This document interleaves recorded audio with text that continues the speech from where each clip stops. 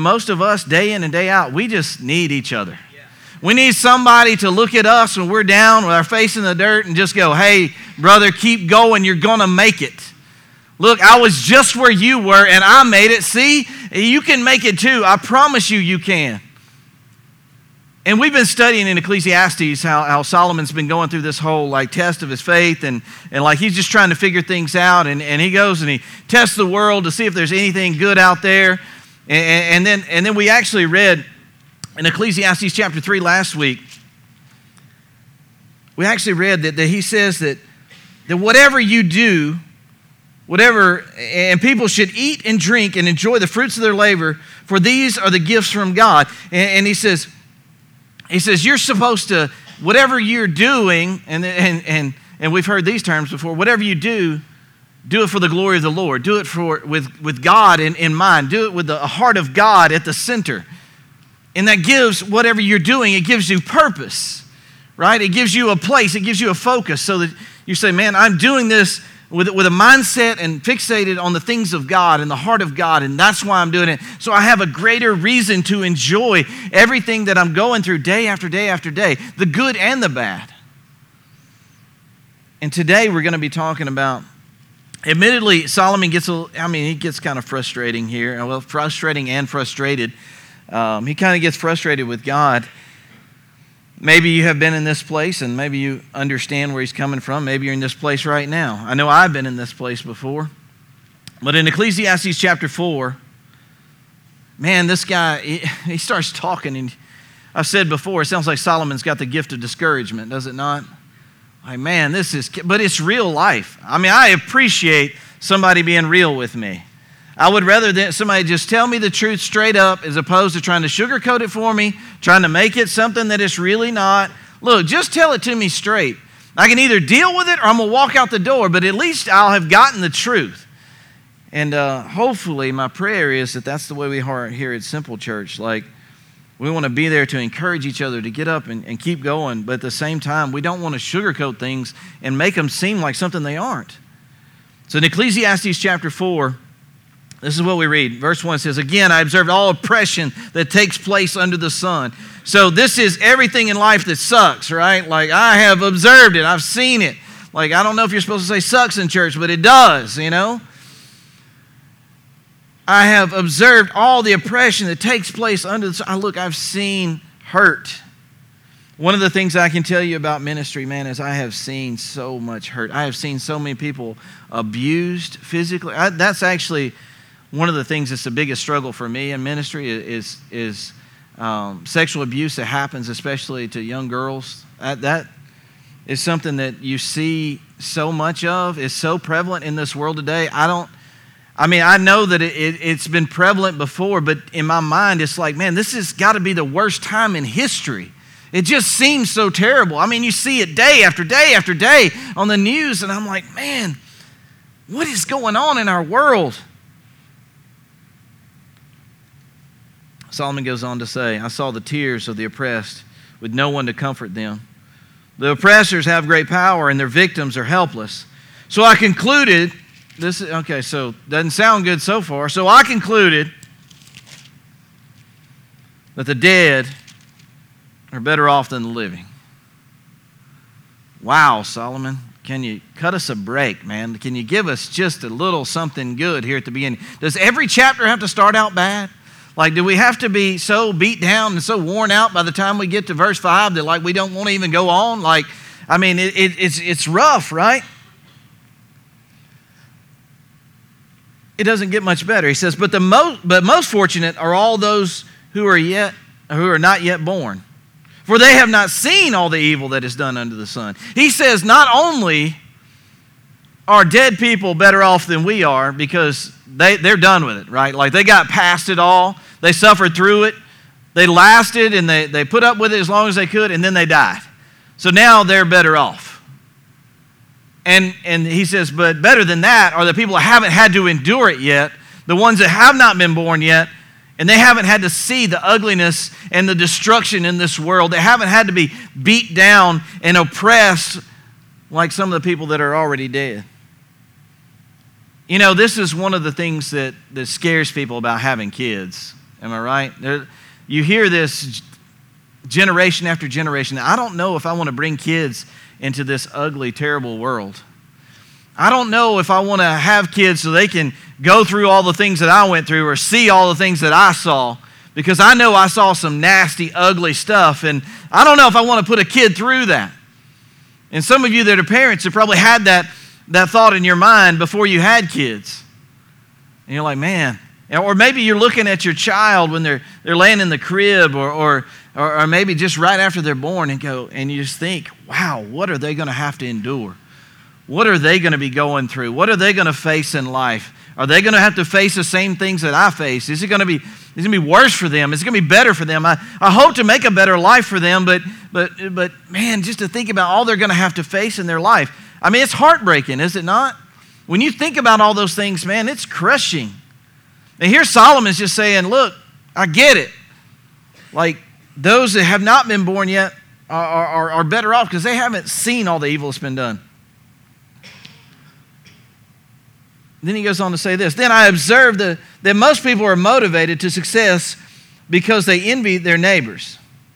But this too is meaningless, like chasing the wind. I'm going to read that again. I observed that most people are motivated to success because of the envy of their neighbors.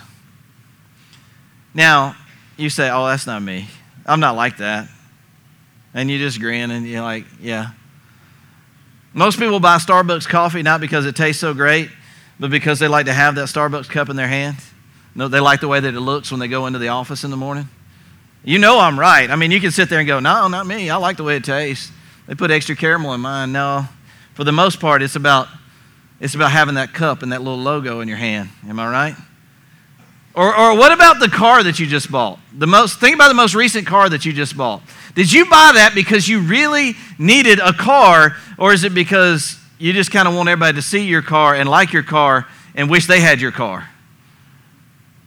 Think about what motivated you at the dealership. Like, now, you don't say this out loud because that makes you look really pompous and arrogant, but you say it in the back of your mind like, man, I want to be rolling up in here, and I want people to see my ride, and I want them to be like, ooh, I want one of them.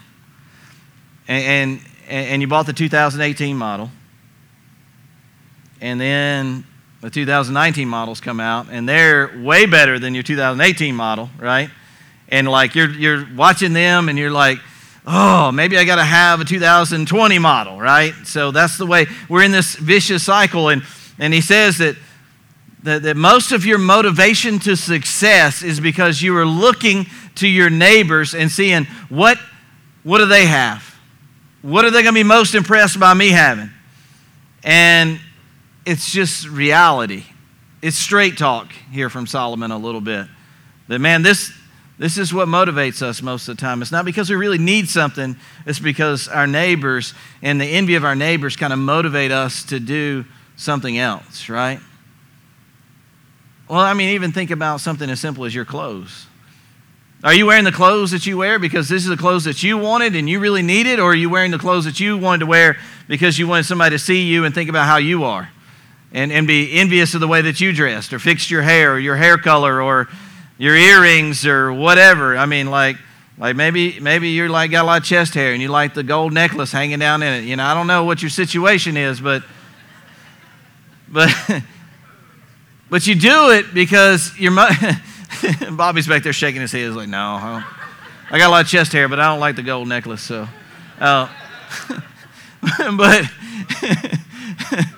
But we do it a lot of times because we are motivated by our neighbors. And we're motivated by other people, not necessarily because of what we need or because of our own internal motivations. It's usually because of our neighbors. And he says, I've seen this, and this too is meaningless. It's like chasing the wind. Like, he's just looking for another reason to say something's meaningless. That's the way you feel when you read Ecclesiastes. He goes on to quote Proverbs. He says, fools fold their idle hands, leading them to ruin, and yet better to have one handful of quietness than two handfuls of hard work and chasing the wind. Just talking about the futility. And then he goes on in verse 7 and says, I observed yet another example of something meaningless under the sun. This is the case of a man who is called all alone without a child or a brother, yet works hard to gain as much wealth as he can. But then he asks himself, who am I working for? Why am I giving up so much pleasure now? It is all meaningless and depressing. This is what he says, like, this may speak to the person that feels lonely, you know, and you can be around a lot of people and still feel lonely. Am I right? Loneliness is a reality of things that we deal with, right? And here he's talking about a man who doesn't really have family per se, but he's still working. He's still trying to make something of himself. And he gives an example here of somebody that doesn't have a child, doesn't have a brother, and like, why am I doing all this? Why am I working hard? I got my nose to the grindstone and I'm doing all this hard work when I could be out there just living it up and, you know, doing whatever I want to, but yet I choose to get up and go to work 5 days a week. And I'm working even 60 hours a week, you know? Like, what is it for? What is it accomplishing? I know that there's a reality for some people that are single and they wonder, you know, what am I doing this for? What am I accomplishing? You know, because when my life's over with, it's just going to be over with. It's not really going to have any impact on anybody because I'm single. And the reality is for some of our, young adults, this is something that they really face a lot. And that is like, am I going to get married? Am I going to have somebody to have children with? Am I going to grow old with somebody? All these questions, like, am I going to buy a house and have a family with somebody, or is it just going to be me? And that's reality, and that's something that people deal with all the time. Well, Solomon does let up on us here. Solomon does give us some insight. Solomon does finally kind of let us off the hook. And he's like, all he's got is these questions. Man, this is all meaningless. This is all purposeless. What are we accomplishing? It's like chasing the wind. Over and over again, he says these things. But he's actually going to give us some insight here. And it's at the very end of this passage. And I really believe, well, there's so many things that I just kind of want to point out here. It says, 2 people are better off than one, for they can help each other succeed. Now, this is exactly what I was talking about at the beginning of the message, which was seeing 2 people together, they're often able to accomplish more, right? So you're saying, okay, well, in light of what you just said about singleness, this sounds like this is more depressing, like you're making things worse by pointing this out. Hang on just a minute, and you can see what we're actually talking about here. If one person falls, the other can reach out and help. But someone who falls alone is in real trouble. Yesterday, I was basically, I started out in Talladega. I think by the time I got halfway through the race, I was in Sylacauga. But I was there, and I was looking around, and there was nobody. Like, there was nobody around. And I mean, I didn't see nobody running. I didn't know if I was off the course. I didn't know where I was. And I come up on this obstacle, and it's called the cliffhanger, and you got to climb up this thing backwards kind of thing, and you're hanging there, and I'm struggling to hang on, and I got to get over the top of it. And I'm sitting there, I'm hanging on by a thread. It's this slippery metal pole, and I'm trying to climb over it, And I go, if I fall here, it's not going to be good because there ain't nobody to call for help. There ain't nobody around nowhere. It's just going to be me and the grass for about 3 hours until they find me, It's not going to be good. And I really struggled with that. I was like, I think I should be a little careful here because this could be bad. I think somebody probably would have come up on me in 20, 30 minutes, but after laying there with a broke back, I don't know that I would have enjoyed that for 30 minutes, But here we see if somebody falls, the other can help them up. They can pick them up. When you're not alone, it's beneficial that you have somebody there to help you up. What most Christians do not have in their life is somebody that will call them out on their junk, that will be an accountability partner for them, that will say, look, I know this is hard for you to hear, but it's even harder for me to say. And you talk to somebody. Do you have somebody like this in your life where you talk to somebody and say, look, I see this in your life and it is of a concern to me and you need to be careful here. And if something does happen, I want you to know that I'm here to help you along and help you back up if you fall. I think this is one of the biggest things that is missing from most people's walk with Christ. Is somebody very close to them that is also in pursuit of Christ in the same way, that can actually talk to them on real terms. A lot of times we come in here and it looks like everything's good with our brothers and sisters, right? Like they're all singing and we're all pumped up and we're talking about, messages and podcasts and all this kind of stuff. And it looks like everybody's good. But the reality is, when we go home or when Monday morning comes around or Tuesday morning comes around and those things creep back into our lives that really bring us down, you need somebody in your life. You need an accountability partner, a partner in your walk with Christ that can help you up when you fall and can call you out on some of the junk that they see in your life. But most of the time, this doesn't happen. There's also another part of this too, and that is that people come into church on Sunday mornings and they say, man, that's good. I resonate with that. I hear that. God's really spoken to me through that. But then I'll say, man, you need to be part of a small group. You need to come on Sunday night and you need to sit down with some other brothers and sisters in Christ that are going through the same junk that you're going through, and you just need to talk to them.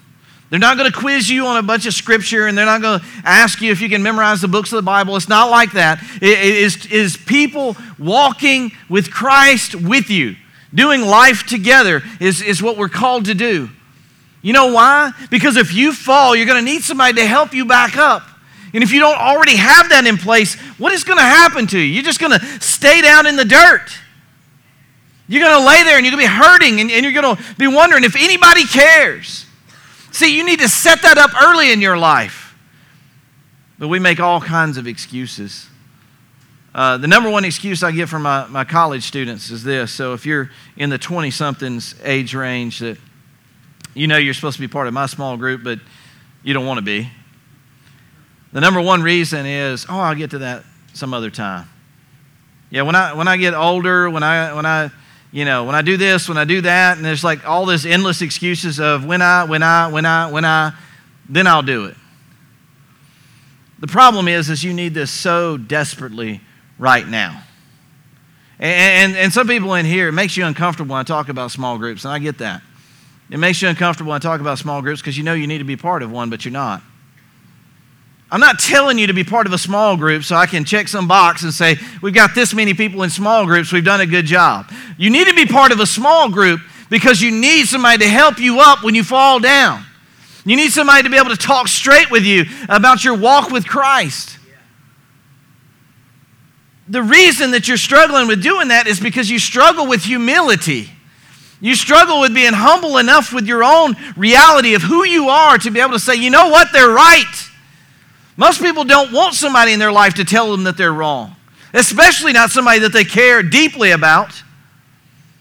If you're walking through life with this person and you've trusted them to pack your chute, so to speak, you don't want them to call you out on your junk.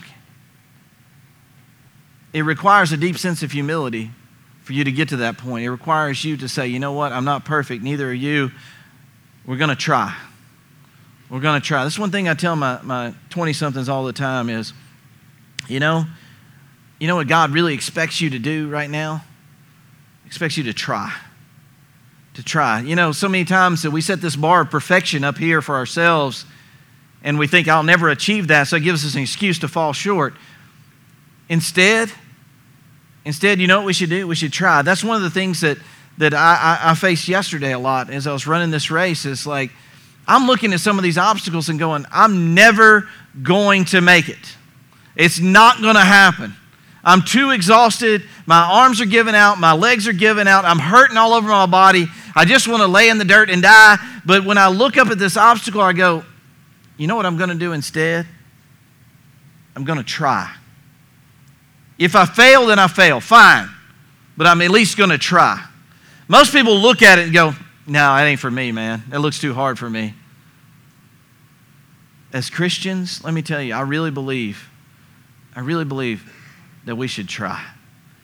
When it comes to a small group, you know what you should do when it comes to a small group? You should try. You should try.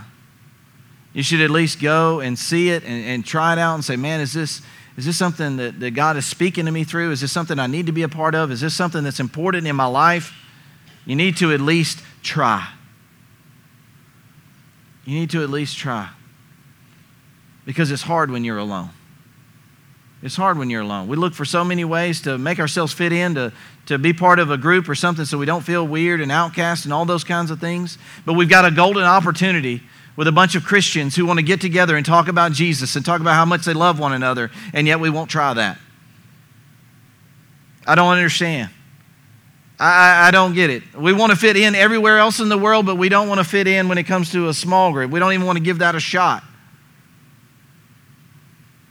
Part of it's because of our lack of humility, the lack that somebody may say, you know what, there's something I see in your life and something that's not okay, and I don't want you to struggle with this. I want to be there for you. I want to walk with you in life through this. And if you fall, I'm going to be there. And those things are hard to hear, so we don't try. Listen to what he says in verse 11. Likewise, two people lying close to each other can keep each other warm. But how can one be warm alone? Now, some of my single 20-something guys are like, oh, yeah, I hear you here.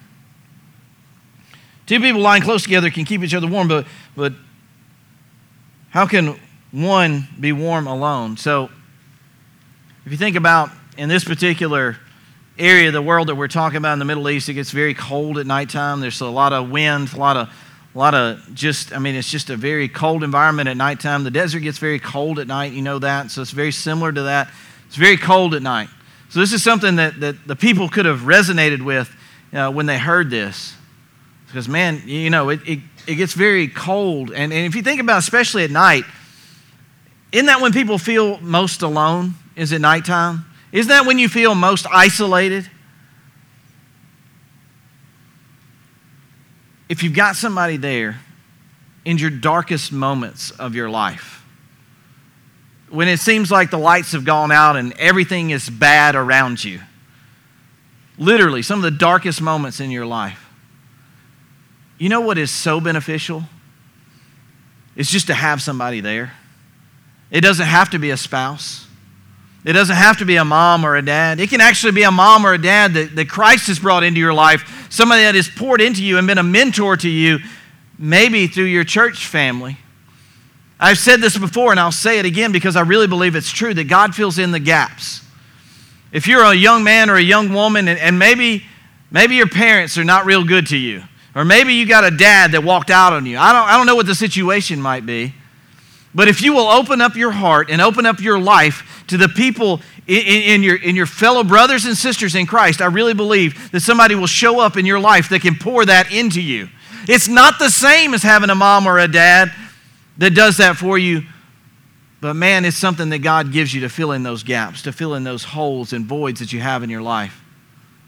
You may have lost a family member. They may have died. I promise you, if you open up your life and open up your mind to what God is actually doing, you will see a profound thing happen, and that is the way that God just kind of pours things into that emptiness in your life. For me, I can tell you that my daughter passed away. And this past Thursday was a tough day for us because that was her birthday. Man, you know what we had?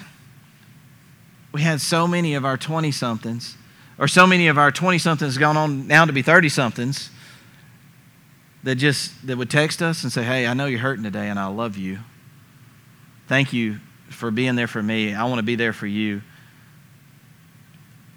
It's not the same as me having my daughter, okay? I don't want you to confuse this. It's not the same.